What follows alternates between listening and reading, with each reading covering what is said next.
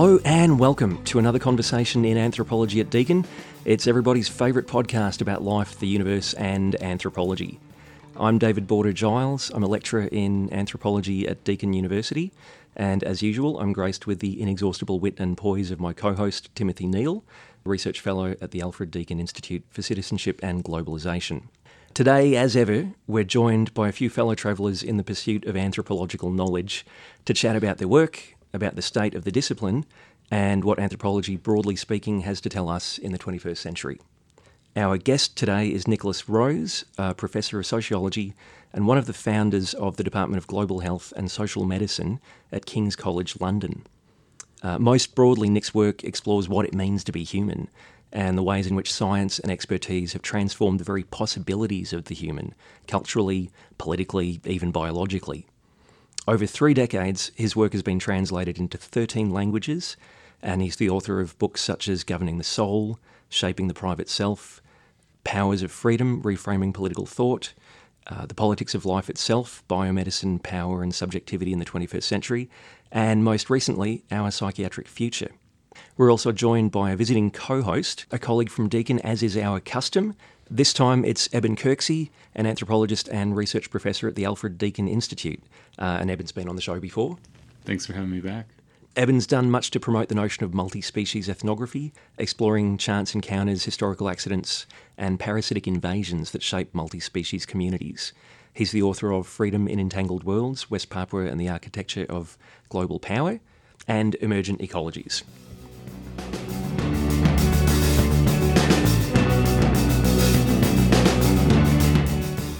So, welcome to the show, everyone.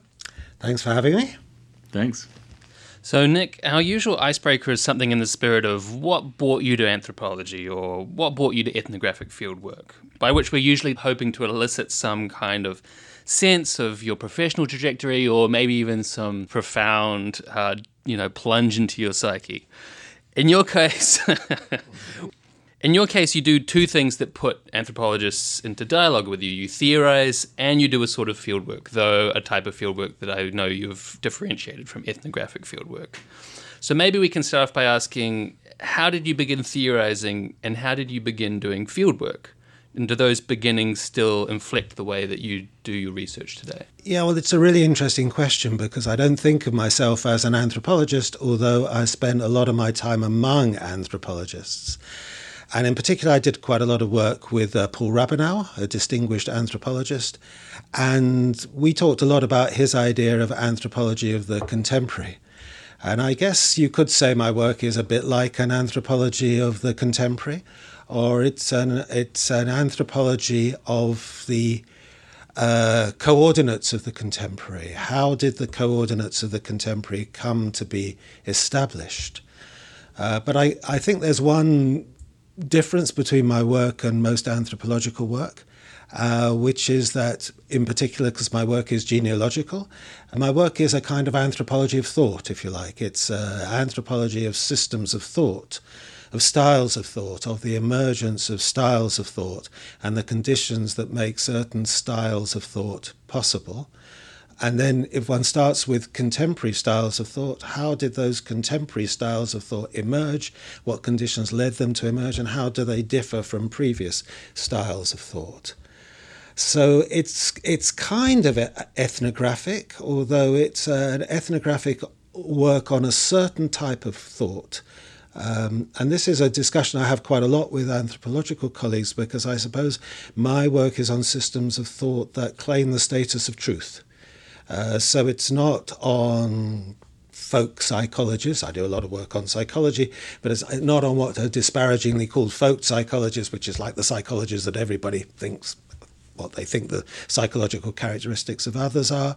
It's on those claims within the human sciences that seek to map out a field of objectivity. So it's a kind of anthropology of thought. As it happens, over the last years, when my work has come to focus a lot on the life sciences and biomedicine, I have found that the people doing the most interesting work in that area are anthropologists, in particular feminist anthropologists. And so I spent a lot of my time working with anthropologists, and indeed when I've been involved in a role in establishing departments, we've appointed a lot of anthropologists to those departments because they've been doing the most interesting, systematic and rigorous studies of the contemporary ethnography of thought and the practice linked to thought. But from my understanding, the beginning of your academic career did involve following people around and asking them questions. Is that right? At the very, very beginning of my so-called academic career, I mean, it's been a long old time. I went to university in the 1960s. And so my earliest work actually was, well, it wasn't really ethnographic in any way at all. I was working with the National Society for the Prevention of Cruelty to Children on children at risk and their conceptions of children at risk. So it involved a lot of standard kind of psychological interviewing and those kinds of things. And I guess that's the beginning of my concern with psychology, because in trying to think about what I was doing when I was doing that work, when I was doing that psychological work, and when I was working, I spent a year teaching in what was then called a school for maladjusted children, trying to think about what was meant by being a maladjusted child. I began to then wonder what the nature was of the categories that my psychology was using in order to understand these kids and these families and these risk and child abuse and so on and so forth. And that led me on in a long and winding road to spend most of the next 30 or 40 years trying to understand the emergence of these categories that make a claim to truth and are also linked to practices for the administration of people. Because I've always been interested in that double question, how certain claims to objectivity are linked to certain practices to administer and manage and govern individuals in the name of that objectivity. And that experience and that starting point, that could have led people into a whole range of relationships to, the institutions and the vocabularies. I can imagine someone starting from that point and becoming fascinated with bureaucracy, or starting from that point and becoming fascinated in the kind of patient care end of things. And I'm always interested in what makes of us a theorist, at whichever scale we theorise. What makes of us the person who asks the question about the episteme, or what makes of us the person who asks the question about the patient interaction or the bureaucracy?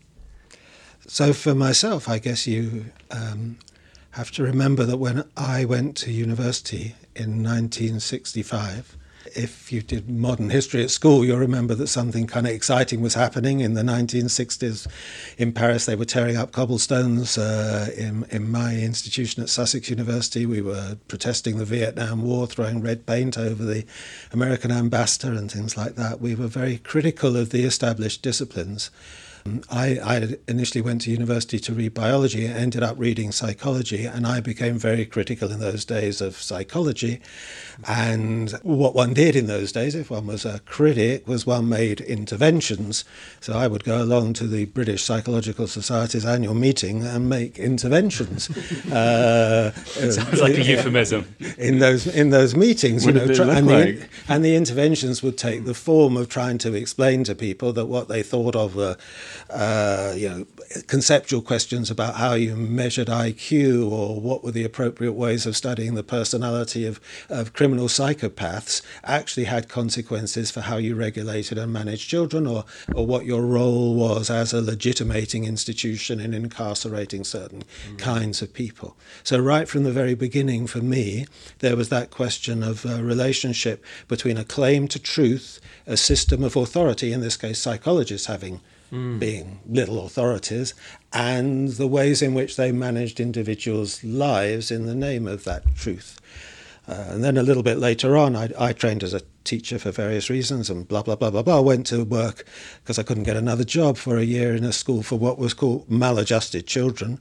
I mean, nobody really knew what a maladjusted child was now, but there were educationally subnormal children, there were maladjusted children, there were delicate children, and all these children had different kinds of schools, and I was particularly interested in this particular idea of a maladjusted child, and it became clear that maladjustment was both a conceptual category. Children were born with certain instincts and capacities, and those needed to be adjusted to social norms and social demands.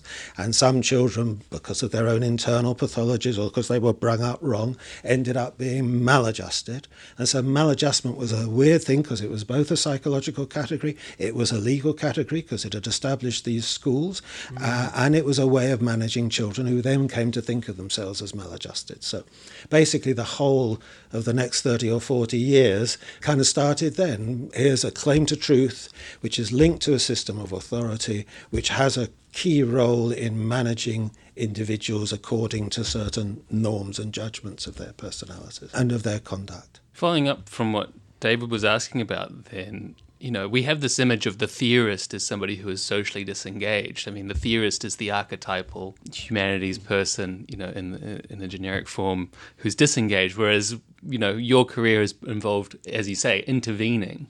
I was wondering about, I guess, some of the experiences of intervening at the beginning and more recently. How has, the politics of being a theorist intervening changed? Well, actually, I've come round through a long and winding road to intervening more, and the book that I've just written is I think, directed into immediate forms of intervention. The earlier work was neither really theoretical nor an intervention in the sort of direct way, although it did have those implications. I've always kind of shied away from the idea that I do theory. I'm interested in concepts, and I was interested in trying to develop the concepts that could help me understand certain kinds of questions or certain kinds of problems.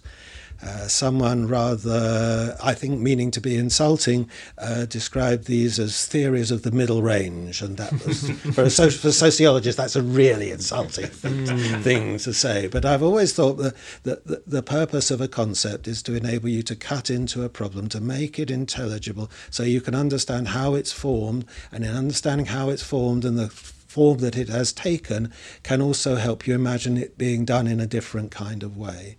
So the early work that I did was on the history of the sciences, looking at the emergence, I guess, in sort of taking its lead from that work on maladjustment, looking at intelligence, not wanting to do a critique of the intelligence test, but see what these kinds of ways of categorizing and normalizing individuals, how they had emerged, how they gathered the status of truth around them.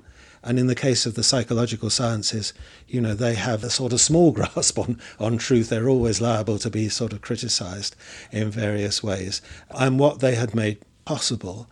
And I suppose they're going back to my early intervention with my early experience with psychology, was trying to look at the role that these small authorities for the management of human beings had. Okay, so the argument that I was trying to make at that time was that in societies, the sorts of societies that had developed in the US and in Europe and the United States to some extent in Australia across the 19th and into the 20th century required a pretty intimate management of the conduct of individuals, individually and collectively, and that management of the conduct of individuals, individually and collectively, was done through the emergence of certain types of authorities, and those authorities claimed to have an objective knowledge of individual and collective conduct, which gave them the legitimacy to have their kind of mini political role with a very small p, because they would not want to call themselves political. But it was only through the existence of this network of authorities that it had been possible for modern states to take the shape that they did, so-called welfare states, and to see the way in which those regimes of authority had emerged since the late 19th and 20th centuries, and to see the role that the human and social sciences played within those for the management of individuals, for the management of groups, for the management of crowds, for the management of organizations like schools, hospitals, prisons, armies, and so on and so forth. So in some of your latest work, you talk about these emergent approaches for governing the brain. You talk about these new relationships that were forged between governing the brain and governing the soul, very much emerging from this earlier work that you were just talking about. Also, the contemporary beliefs that we can improve ourselves by knowing and managing our somatic, bodily, and brain selves.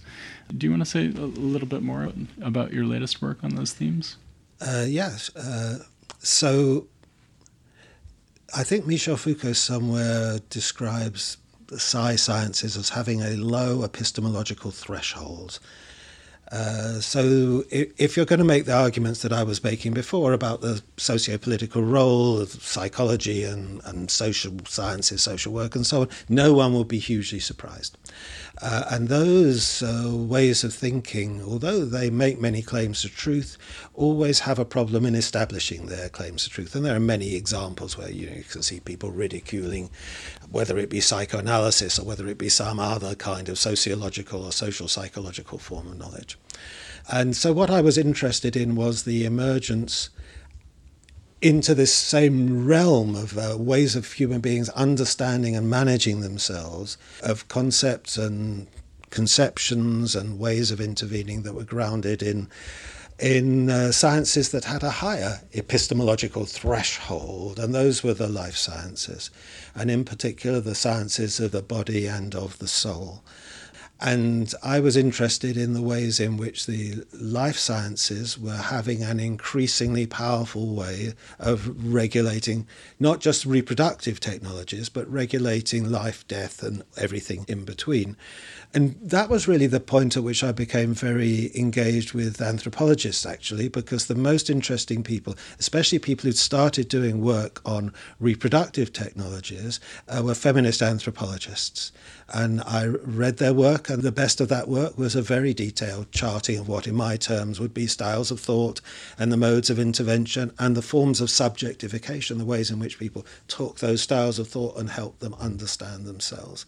And so starting with the question of the management of reproduction and the turning of reproduction into something that was governable by individuals and governable by others, I tried to look at the ways in which other corporeal capacities were seen as intelligible, manageable, and open to transformation by individuals and by others, to do with health, to do with fitness, to do with the management of the capacities of the human body.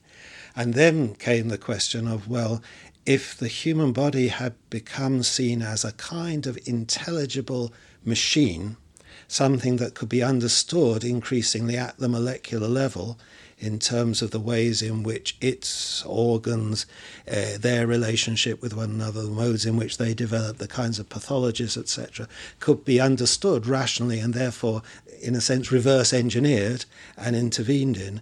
If that was the case around the human body, what was the case around the human brain? Were we still Cartesian? There's a paper by Ian Hacking which argued that in a sense our bodies had become open to these kinds of management, but the brain was the kind of last frontier because it was in a sense opaque to management. And then what interested me was the way in which in recent developments in neurobiology, the brain itself became open to certain kinds of thought. It could be reverse engineered at the molecular level. The brain was nothing more than a set of relationships amongst molecules, and then amongst nerve cells, and then amongst the relationship between nerve cells and so on. It itself could be reverse engineered, and if it could be reverse engineered, at least in thought, then it could be intervened in at this molecular level to transform it. So that was the kind of line of exploration that I was moving through. And of course I should step back from that a bit and say, well, to some extent they're fantasies, they are desires, they are hopes that we can do this. But even at the most basic level, to reverse engineer reproductive capacities has proved to be quite difficult. And in your own work, the attempt to understand things at the genetic level and believe that once you understand things at the genetic level, you can then intervene at the genetic level has proved much more elusive than in the dreams that were around 20 or 30 years ago with the Human Genome Project. And maybe you could talk about that a little bit more. I think some of these recent papers are really definitive reviews of some of these earlier promissory discourses. You know, the gene for X. Like earlier, it was thought that one could identify a gene for schizophrenia, manic depression, and, you know, the gay gene, all these kinds of things. And you've done a pretty exhaustive, authoritative review of this literature. What can we say now about these earlier genetic claims and the latest genomic sciences? Well, I think we can start by saying that dream has not died. that dream that the more we know about the human body, the more we know about the human brain, the more we can understand these at the molecular level, the more we can see that they are mechanism and not mystery, the more we can understand the mechanisms at the most basic level, then surely it must be the case that we can understand pathologies in terms of how these mechanisms go wrong. And if we can understand the pathologies in terms of how the mechanisms go wrong, then we must be able to do therapies in order to modify those pathologies. That dream still exists. I think I'm a vitalist. I'm a neo-vitalist, and I'm not a vitalist in that I believe there's some élan vital that kind of makes the living different from the non-living, but I'm a vitalist in that I think that living bodies, living entities have developed certain characteristics which arise out of incredibly complicated relationships, emerging relationships amongst the whole, that make them extremely resistant to engineering at this molecular level. And I think the problem with the dreams is that the dreams believe that the body and the brain were amenable to engineering at the molecular level. And to some extent that was linked to the kinds of styles of thought, experimental styles of thought that became so powerful, which were reductionist both in an empirical way and in a metaphysical way. And in an empirical way, because they argue that if you could understand the simplest elements of these processes, the simplest organisms and the simplest elements in the simplest organisms, then you could, in a sense, move from those, scale them up to more and more complicated organisms, because you'd understood the basic processes.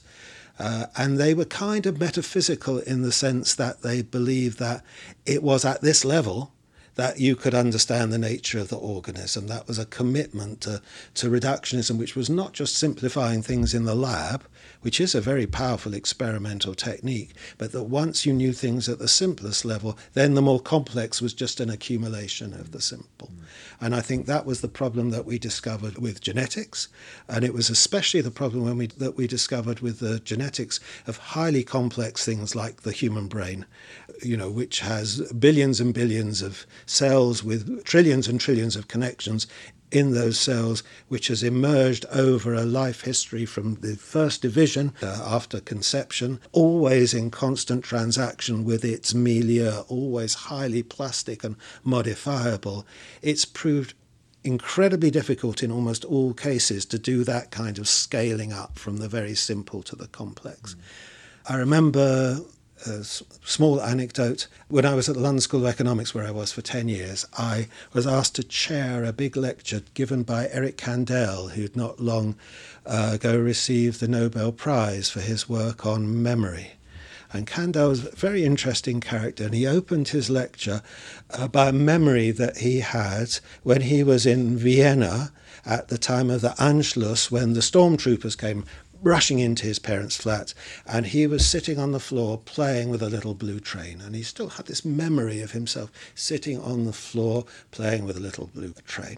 Anyhow, to cut a long story short, he moves from Vienna, he goes to the States, he starts training as a doctor, he trains as an analyst, he discovers that he's not going anywhere doing analysis, psychoanalysis, and he chooses to do experimental biology working on the simplest organism that he can work on, which is the Californian sea snail or the Californian sea slug, which has about 350 neurons that you can see and has a very primitive memory of it. It has a gill withdrawal reflex that will, after a while, it will stop. If you keep poking it, it'll stop withdrawing its gill when you poke it. So it's remembered something. Oh, wow. And he knows everything, absolutely everything about how at the biophysical level that change, that learning or that memory in the Californian sea snail or Californian sea slug has emerged. And it's very, very impressive. And at the end of that lecture, which I was chairing, I took the chair's privilege and I said, well, that's really interesting, Professor Kandel, but can you tell us how you remember sitting on the floor in your parents' flat playing with your little blue train in 1930 whatever? And the answer, of course, is no. The hope to be able to scale up from this molecular level to understand the more complex structures of the memories that you and I have that make us human has proved to be elusive. Sorry, that's a long and rambling way of trying to get through the question. Leads me to a follow-up, which is, I was wondering if you'd like to comment on how those dreams have gone feral, in a sense. You've written about, neurobiology and psychiatry making a wager on the brain. And we could argue that the physical sciences have also made a wager on DNA, that those dreams of that location of, or their identity with the organ, have now kind of gone feral. They're out there in society, and we have claims about DNA testing. You can discover your identity through your DNA testing. Is that a good narration, that these have gone from the lab out into society, these kinds of claims, or is it more complicated than that? I think, as the good old social scientists answer always into these questions, it's more complicated than that. And it's not completely untrue, because we are, for certain things, we do know and can know much more than we ever did. I mean, there are a small number of very serious disorders that are based on mutations in single genes, or a very small number of genes. They are capable of being identified at birth or even before birth. They are possibly, and Eben would know more about this, some of them capable of correction, or at least the dream that they're capable of correction. So for some things, that idea that you can understand things at a very simple level, and then you can understand it out in society, and then you can deal with some key questions that are very challenging questions for parents who have children who have single gene disorders that are going to cause them immense suffering and pain and often bring them to an early death, can be intervened in. The difficulty is that that's only true of a very small number of disorders, although they do affect a large number of people. There are quite a considerable number of people who are affected by these single gene disorders, but it's not been possible to move from those to complex disorders. So when I started doing this work, the model was always of Huntington's disease. So we know where Huntington's disease is. It's a CAG repeat, I believe, on the short arm of chromosome 4, that if you have more or less than 26 of CAG repeats in this particular area, you're not going to get HD. If you have more than 28, you almost certainly are going to get HD. If you have just in between, it's uncertain, etc. So this seems to demonstrate in a real and very horrible disorder that you can identify specifically its genomic basis. But two things followed. A, we've still got no therapies for HD, despite the fact that we know exactly where it is and what it is. We've still got no ways of intervening in it. When we know the genomics, we don't know how soon a person's going to develop the disorder, how seriously it's going to be, how fast it's going to develop, etc., etc. So even knowing that, we don't know.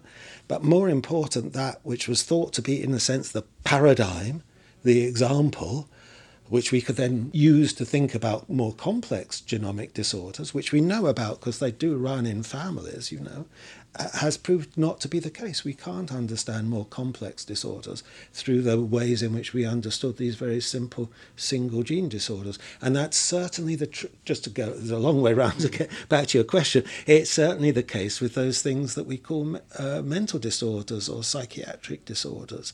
Even Alzheimer's, which is the disorder which has the most commonly accepted, clear neurobiological base in the brain, we still don't understand what the genomics of Alzheimer's is, apart from one type of Alzheimer's. We don't really understand what the pathology is, although people say it's to do with plaques and tangles in the brain. We don't understand why, if we can bash out all these plaques and tangles, which we can do, we can't cure Alzheimer's. And we can't really differentiate it from normal aging. So even the things that seem like the strongest possible cases for being able to understand their neurobiological base prove to be more challenging. And when it comes even to very severe disorders like a disorder that's called schizophrenia, the latest research finds something like 120, 118 loci where people with a diagnosis of schizophrenia differentiate from those people without a diagnosis of schizophrenia. Most of these loci, these genetic variants that differentiate those who are diagnosed and who are not diagnosed, are in areas of the brain we don't know anything at all about. We don't know how they work. None of them is necessary for the development of this disorder. None of them is sufficient for the development of this disorder. To use the cliche, the more we know, the more we don't know. Which doesn't mean to my mind that these things are mysterious fates or whatever. It just means that we have to give, as a vitalist, we have to kind of understand the vital properties of the human brain and its complexity as it's developed over a life course, and avoid the trap of thinking that we can have a simple way of diagnosing and intervening in it. Can I come back to the question of intervention? Because I'm interested in the long and circuitous route that you were talking about, having taken away from and back to thinking about your work as an intervention. What different sorts of interventions are you able to make now from at the outset? This is a difficult question for me. I was a Marxist way back when. I was trained in British Althusserianism, very rigorous Althusserianism. The first work that I did, which pretty soon abandoned, was under the heading of ideology and the critique of ideology. And I suppose there, when I was young and naive, I thought, well, the truth is always revolutionary. So if we can only dispel errors and get to the truth, we will find a progressive way forward. And I don't find the concept of ideology very helpful these days, and two, I'm not sure that we can find truths which are always going to ground progressive politics. Although I do think, I should say, this was the sort of blinding realization I had many years ago when I started doing my work, that actually the most important question for us to study is what has come to be true rather than to study falsity. How have certain things come to be taken as true, and what are the ways in which they've come to be taken as true, and what are the consequences of them coming to be taken as true? So I suppose the intervention that follows from that is to say, well, some of the things which you have taken to be true, which have grounded the kinds of interventions which you are making, have a much more shaky truth status than you have come to assert, and perhaps even that you believe. So after a long period of trying to study in the life sciences how certain things have come to be true, in the psychological sciences how things have come to be true, in the brain sciences how some things have come to be true, and especially in psychiatry how things have come to be true, it struck me that it was about time that I turned that into something which was a more direct intervention into the field of psychiatry. Now, I have always had a lot of friends who've lived under the description of severe and enduring psychiatric disorders. I've worked a lot with psychiatrists, taught a lot of people who were going to be psychiatric nurses. I've spent a lot of time visiting psychiatric hospitals, so I have a long commitment to working with radical critiques of psychiatric truth. And at a certain point, it struck me that I ought to move more directly from, if you like, analysing the rules of the games by which truth had come to exist, to actually directly intervening in those games. And I read a piece, it wasn't the beginning of this, but it helped me clarify things, a piece by Didier Fassin, which was called, I Believe, Another Politics of Life is Possible. And I thought, right, that is actually a very good slogan. Having always said another politics of life is possible, what would another politics of psychiatric life be like? And so it seemed to me that it was time to look very clearly, without a lot of complicated conceptual language, at what the key claims to truth were of contemporary psychiatry, to show, using as rigorous analytical techniques as I could, actually looking at the experiments, looking at the statistics, looking at the evidence, how solid or flaky were their claims to truth. And if their claims to truth were flaky, what might be an alternative which engaged more directly and more productively with the kinds of challenges that my friends who lived with these conditions, the challenges that they faced. And that is what I tried to do in this last book, which is why it's much more kind of direct. It's much less Foucauldian than the others. So people always, I think, trying to be reasonably complimentary, say that my work is very Foucauldian. He's a disciple of Michel Foucault, which is a kind of nice thing to say, I suppose. I'm a great admirer of Michel Foucault, but if I am a disciple, it was to learn from his methods of investigation and then do the job myself on our problems, which are not the same as his problems, rather than do a lot of endless commentary on Michel Foucault. So having developed these concepts, what could you actually do with them to intervene? And of course, that wasn't foreign to Foucault. Intervened in questions of psychiatric politics and intervened in questions of prison politics and intervened to some extent in questions of sexual politics. He sort of kept that a bit separate. Those direct interventions kept them a bit separate from his writings. They were done in interviews and things like that. So it's not a non-Foucauldian thing to say if one needs that kind of justification. But mainly it was something which I felt, if I couldn't, at the end of 30 or 40 years of studying these things, say something which made some difference to the conditions and the situations which I've been studying, then it was all a bit of a waste of time, really. Canonically, Foucauldian or not, how has it been received by people within psychiatry, this more recent turn? Too soon to tell, right. I think. Too soon to tell. And maybe I'll ask a follow-up question. You were just talking about mentoring psychiatric nurses, and, I'd imagine throughout your career you've developed these collaborations and lifelong friendships, what Jenny Reardon might call critical friendships. So how do you negotiate these relationships where there might or might not be shared critical sensibilities, where some are still holding on to DNA dreams? How do you negotiate some of these longer-term relationships? I mean, that is a really interesting and difficult question. I suppose I start from the belief, the assumption, which I think is the best assumption to start from, that everybody is trying to do their best. I'm not really interested in saying that people are being disingenuous, that they're saying one thing and doing another, or they're doing it all for their Nobel Prizes or whatever. So let's assume that everybody is doing their best. I also recognize that for many of the professionals who I've worked with, their capacity to change the conditions under which they work is really a very limited one. At one stage, I was doing quite a lot of work with forensic psychiatrists. And one of the things that forensic psychiatrists have to do is assess risk. They're always being asked to assess risk. So they go into the courtroom and they're supposed to advise on whether a particular individual in the courtroom is likely to be risky. Are they likely to do X again or Y again or whatever? And it so happens that they are very, very, very bad at assessing risk. And all the research that's been done shows that, they are no better than lay people and often worse than lay people at making assessments of the risk of someone who's committed a murder being likely to commit a murder again or whatever it happens to be. Nonetheless, they are obliged professionally and obliged by the structure of the courtroom to make an assessment of risk. So they are in what I think Deleuze would call a very, very cramped space. They've got very, very limited room for manoeuvre.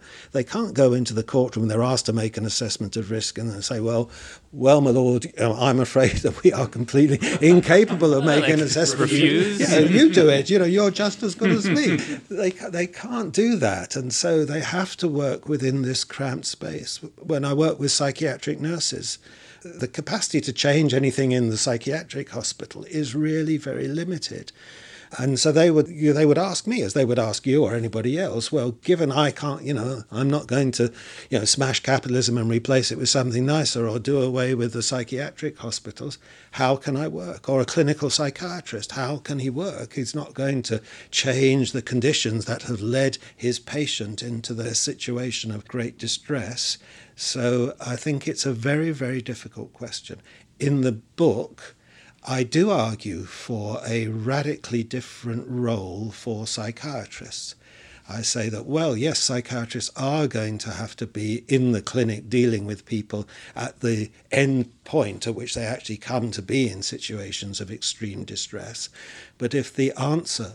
So at the moment we're having a quote, epidemic of childhood mental health.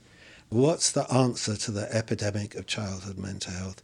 Train more child psychiatrists.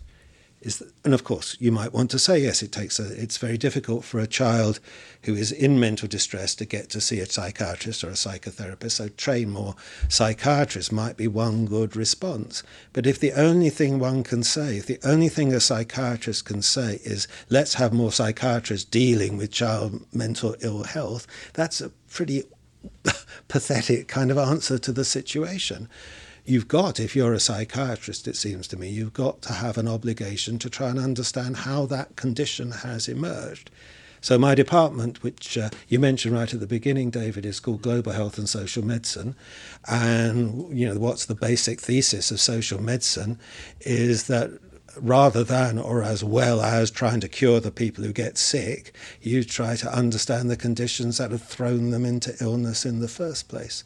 So a social medicine approach to psychiatry would involve psychiatrists, I'm afraid, getting involved in the less glamorous business of public health, of urban planning, of school curriculums, of all those things which we know, of the use of social media, all those things which we know throw people into situations of severe distress, all those forms of adversity.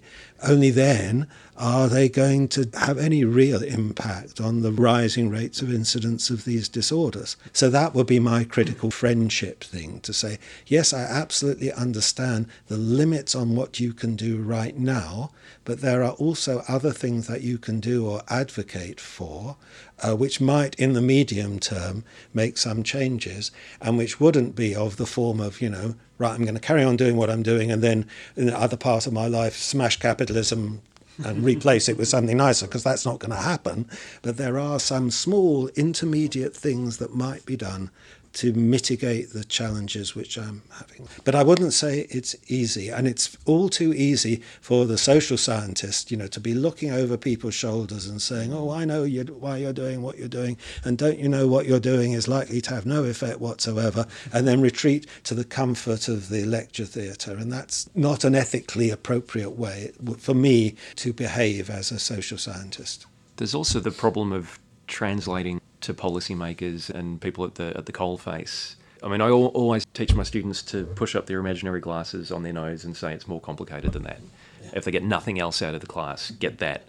But then that's useless to a policymaker. Mm-hmm. And so I was interested in, and maybe this has to do with making theories of the middle range your business. I'm interested in what the sweet spot is between instrumentality, which might make some of us cringe, and pure critique, which is instrumentally useless. Have you found it yet?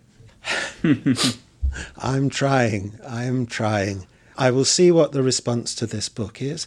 And actually, in that area, what is the future of psychiatry? I was very interested. Just 2 weeks ago was World Mental Health Day. And on World Mental Health Day, the Lancet Commission on Global Mental Health published its report. It had published a previous report that I talk about rather critically in the book. Now, in this report, it begins to move towards saying, actually, psychiatrists must take a role in public policy. They must move out of the clinic. They must engage with those other kinds of questions, because there are never going to be enough psychiatrists. There are never going to be enough pills. There are never going to be enough of any of these other kinds of clinical interventions to resolve that problem. So I think some people are moving towards this. In another part of my work, so I'm doing some work which is actually quite kind of, in a sense, it's quite conceptual, under the heading The Urban Brain, which is looking at the consequences of metropolitan life for mental life. Classic, every student of sociology will have read Zimmel's The Metropolis of Mental Life. How does living in the metropolis transform mental life? What kind of mental life do you need if you're going to be living in the heart of Melbourne? So spinning off from that theoretical concern is a series of studies of mental health and migration in megacities, because Zimmel was concerned with not transnational migration, but with migration from the countryside to the city. The mass amount of migration that we're seeing in the world today, especially in China, but also in Latin America, in Africa, is migration from the countryside to the city. So myself and my colleagues thought that that might be a natural experiment to try and understand the consequences of urban living on mental life and mental health for people moving from the countryside to the city, which might also have some practical consequences. We started doing our work in Shanghai, where about a third of the Shanghai population of 27 million are migrants from the countryside to the city. And we started asking, what do people know about the mental health of migrants? And the answer was nothing. We don't care, and we don't know anything about it, and we haven't got services for it. That's slightly an exaggeration, but something like that. And we felt, well, that was a policy question. That was a policy question about how you address the mental health of these huge migrant populations. Or it is a policy question about how you might produce age-friendly cities or mental health-friendly cities. We're familiar with the fact that almost every city, I think Melbourne as well, has dropped curbs now to try and change the city into a place where people in wheelchairs or people with buggies can move around. It's not impossible to think about how you can manage the urban environment to make it more amenable to people who have particular kinds of needs. And in doing that, dropping the curbs, you make it amenable to everybody, much easier for everybody. I happen to have really bad eyesight and get lost very easily, and most cities have very, very bad signage. I have to wander up and down or find a native to try and work out which street I'm in. I look at Google, it says, walk north. It says, walk north. I say, what does it mean, walk north? Excuse me, which way is north? So just some base, if I'm starting to have problems with my memory, simple basic marking of street signs is a way of managing urban environments to make them more friendly. So they are little sweet spots that you might have with planners or with city managers or with people responsible for traffic calming and things like that, and using all this smart city kind of stuff to begin to do that. It's a real challenge to transform these general things into things that do meet the needs of planners, but, it seems to me to be a worthwhile challenge to undertake if one can try and do that. I was just thinking through some of the conversations we were having earlier this morning about, some of these biotech companies, and we didn't really directly engage with profit motives of some of these individuals that you have lifelong friendships with. All right, I don't want to be... When I say you've got to think of people trying to do the best in the best of all possible worlds and all that kind of thing, I'm not being naive about these things, of course. There are profit motives, there are career motives, there are personal ambitions and personal hatreds and all those kinds of things. And we are also absolutely cursed, as you would know, in the area of emerging biotechnologies, with absurd hype. And quite often, one of the interesting things about the sort of critical friendship mode is that when you begin to talk to the people who are doing the science, they are as embarrassed by the hype as you or I are. The hype is generated by the university PR departments and things like that. And then they are forced to come on the radio and, when is the cure for cancer going to happen? Oh, it's in 3 to 5 years. 3 to 5 years is like an imaginable period, but it's kind of long enough that people have forgotten that you said it's going to happen in 3 to 5 years. And you would know, Eben, from the stuff on the Human Genome Project, everything that was going to happen within 20 years and has not happened at all. So there's an absurd amount of hype, and I think actually being, if one can put it like that, I'm a believer in science. I would like to go back to those periods in the 1930s when radical intellectuals and Marxist intellectuals in the UK at least believed in the power of science to improve people's lives.